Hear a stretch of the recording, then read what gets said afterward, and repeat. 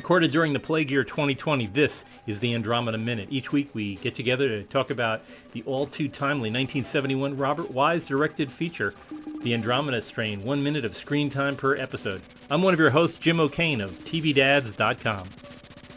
And I'm temporary host number 2, Mark Cerulli of Illuminar.tv, and I'm coming to you from an undisclosed location in Orange County, California. Taxifornia, as I like to call it. Not bitter at all, though. No. Yeah,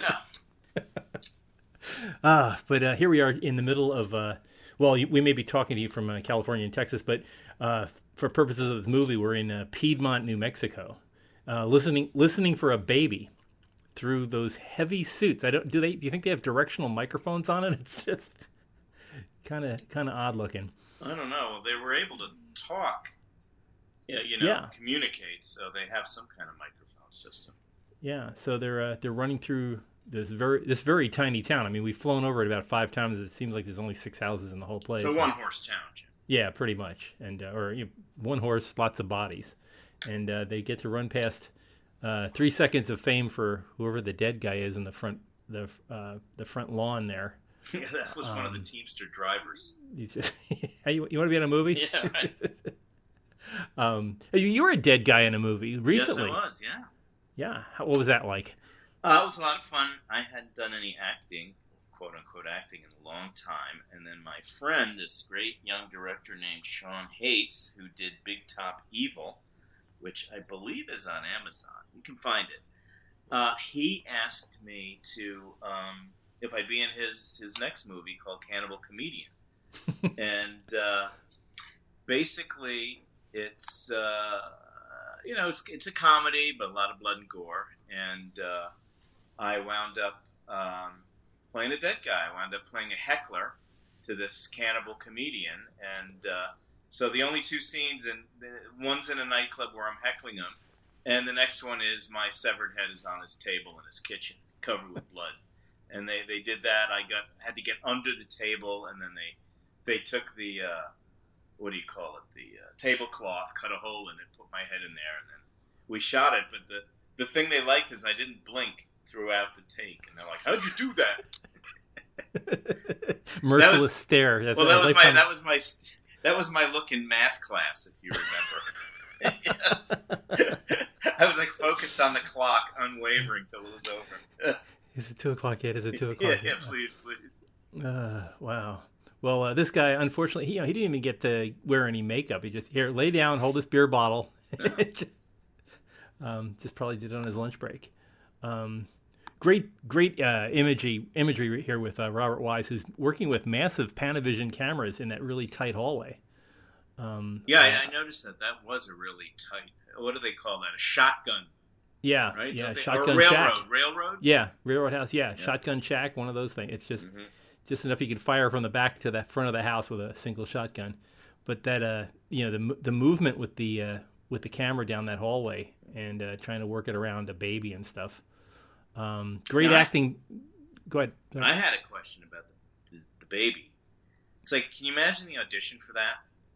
All these mothers bring in their beautiful babies, and then they need to make each one cry. Yes. And I gotta hear it cry. How do you do? How do you do? Like the director just puts his cigarette out on his foot or something. You're in, kid. Yeah. If you the sign at the end of the movie says that no animals were harmed, but they didn't mention anything about little kids. Right. Right. Kind of. I do notice that as you're watching it, the audio does not match the visuals because the kid's not crying, but you're hearing this wah sound while he's going. But that's showbiz. And now the kid's in his late 40s. Yeah. That'd be funny if you can hear that. What was his name? We looked him up. Robert. It's just dropped out of my head. I have it in the bottom of our page here. It's Robert Soto. Yeah. So Mr. Bobby, Soto, if you're out you there, hear this? Yeah. Hear this, Bob? Give Jim O'Kane a call or an email. Yeah, please. Yeah, I'd love to talk to you about what your memories, which are probably none. None, right? Being in this movie. Well, we can put him under hypnosis and maybe get some. Yeah, memories. There we go. Yes, retrieved memories. Nice, freshly painted house. I mean, it's a shame the the dead couple has, everything in the house looks like it was painted 3 days before, just so that it would probably look nice for the movie. I noticed the fresh flower box in the outside window. Great semi-gloss enamel all the way through. God, that keen attention to detail that you have. Yeah. Wow. The thing that I always wonder about. I know this was filmed in the wintertime. I always wonder, even though it's wintertime, can you imagine how hot those suits were trying to work under hot movie lights? And oh yeah. This looks to me like it was shot on location. I don't think they built that as a set. I think that looks like it was shot in Texas somewhere.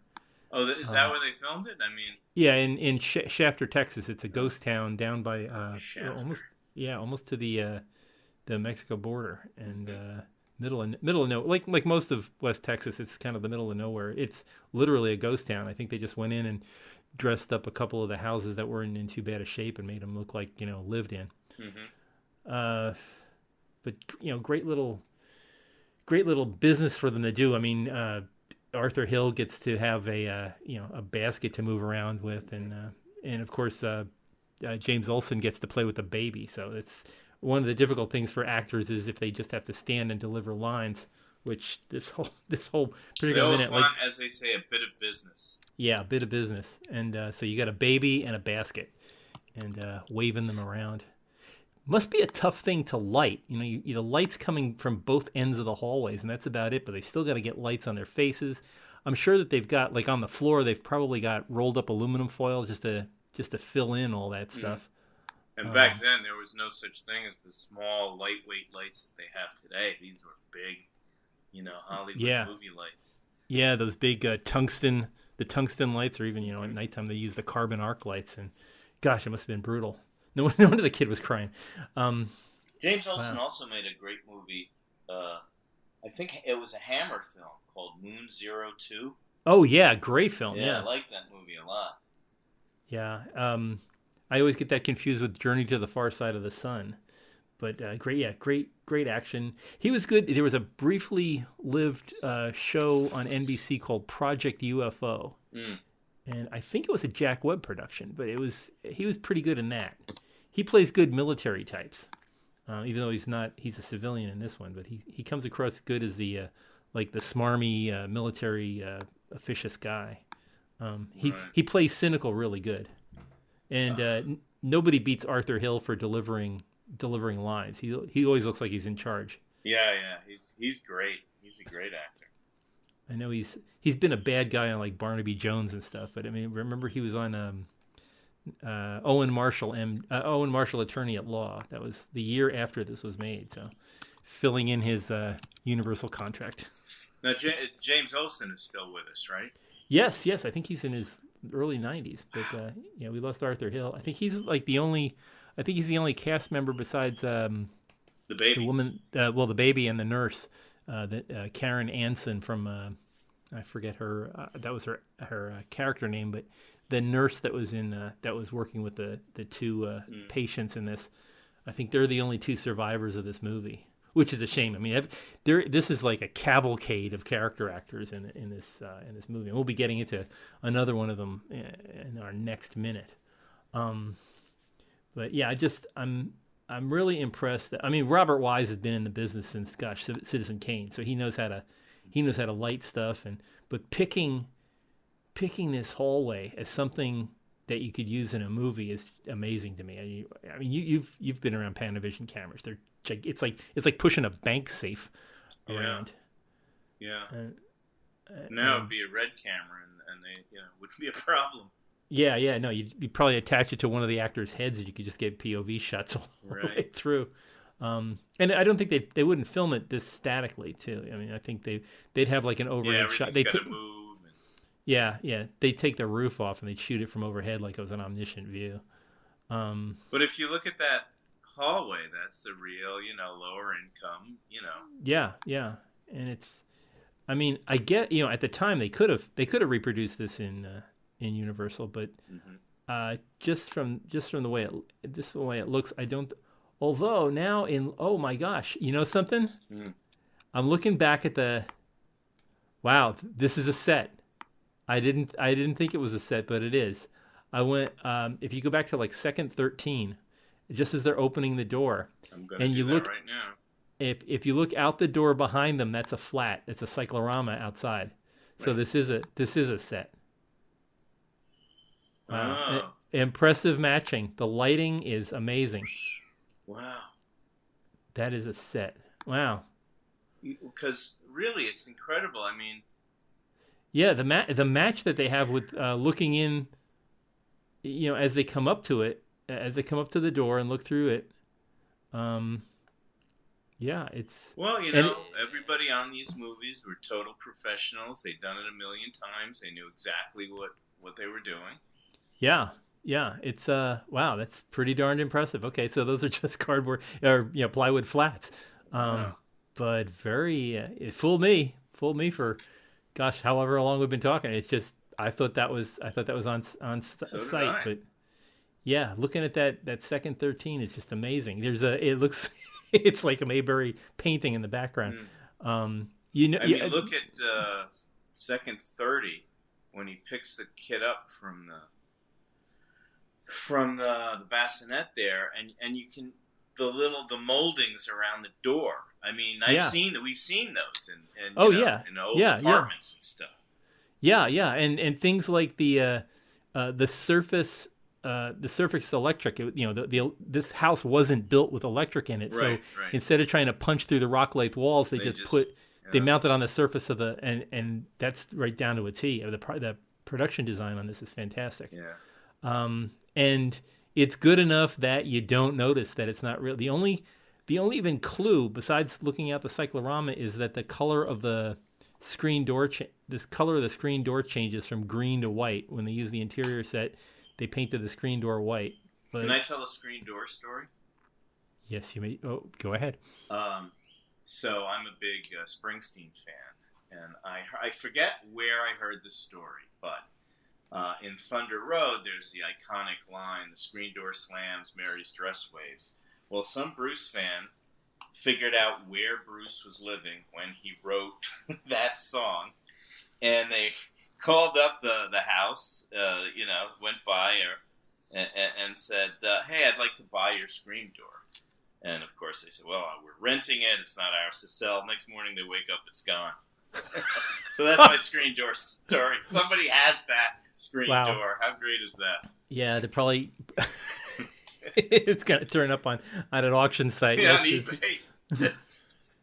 Heritage will be the provenance of it. And wow. What is I'm trying to figure out down the end of the hallway. It looks like a railroad lantern at the other end of the hallway. When you're looking at the early part of it, there's a oh, I'm sorry, that's the toy. I couldn't figure out. It looked like a lantern hanging in it, but that's the little toy that's hanging over the kid's head. Yeah. And that went back to that's a really ugly toy, by the way. What the heck is that? Yeah, it's like a No wonder it's the like kid's a rabbit. crying. Yeah, this is it. But good acting on that kid. They figured a good job on him. Just trying to get him to look cranky the whole time must have been difficult. Oh, and whenever they have kids, they always have like a standby baby too. So I'm wondering how many other kids they had screaming and crying in that studio, just waiting. And to the go. mother right off camera go, "Be careful! Don't just the way you're picking them up. No."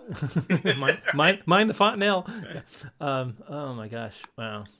But I wonder where that cyclorama is probably rolled up at Universal right now. God, somewhere. Universal broke my heart when they tore down stage 28. Yeah. No wonder they never replied to my emails asking if I could see it.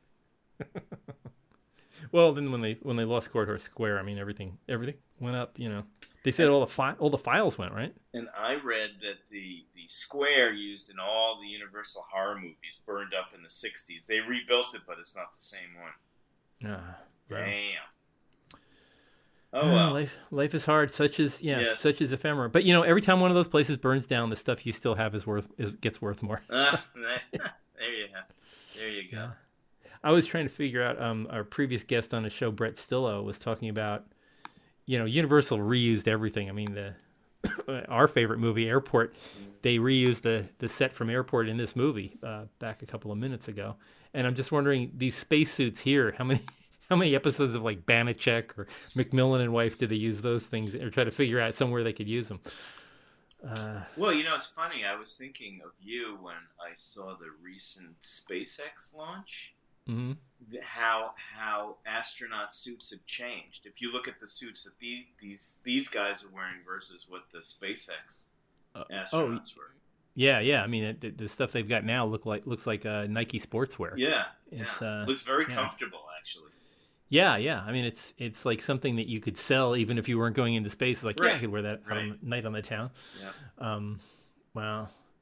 But great design on these spacesuits. Though they look realistic, and from a practical matter, they could film in them and record at least a dummy track that they could overlay. Mm-hmm. But impressive. Wow. Well, generally a good minute of a screaming kid in a hallway, but that was, I mean, the big blockbuster in this particular minute is finding out that that's a set. Yeah. I'm floored. I'm just, no wonder the paint looks fresh. But even with the paint looking fresh, those walls still are look run down. Yeah. The scuff marks and the adobe and the distressed wood on the ceiling. Wow, it's amazing. Yeah. Well, kudos to the Universal Prop Department and the art department. Wow, yeah. Amazing. Wow. Well, we'll pick this up again on Wednesday. We'll talk some more as we're going to find out what's going to happen with this baby and what they're going to do with the thing. But we'll catch up with it more on. Don't throw Wednesday. The baby out with the bathwater. No. Wow. Well, for folks who want to talk back about this particular minute, we're always available on the social media. Go to Project Wildfire out on Facebook or Andromeda Minute on Twitter. And Mark, you've got some. Currently, you've got some writings out there. Where can people read what you're writing? On my website. I usually post any articles that I write for Cinema Retro on there.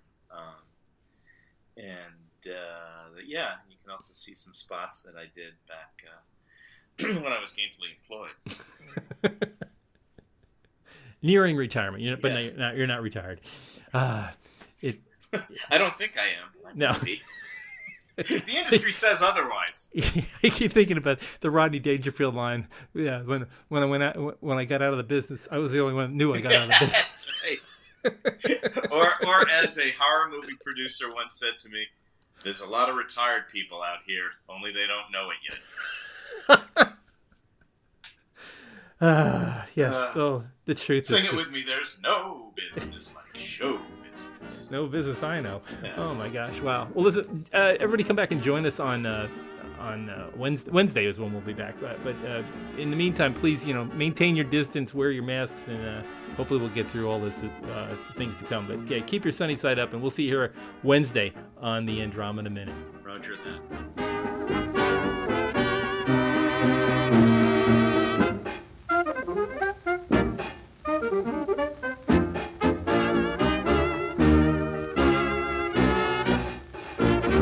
Very flattering. We don't know much more than when we got here.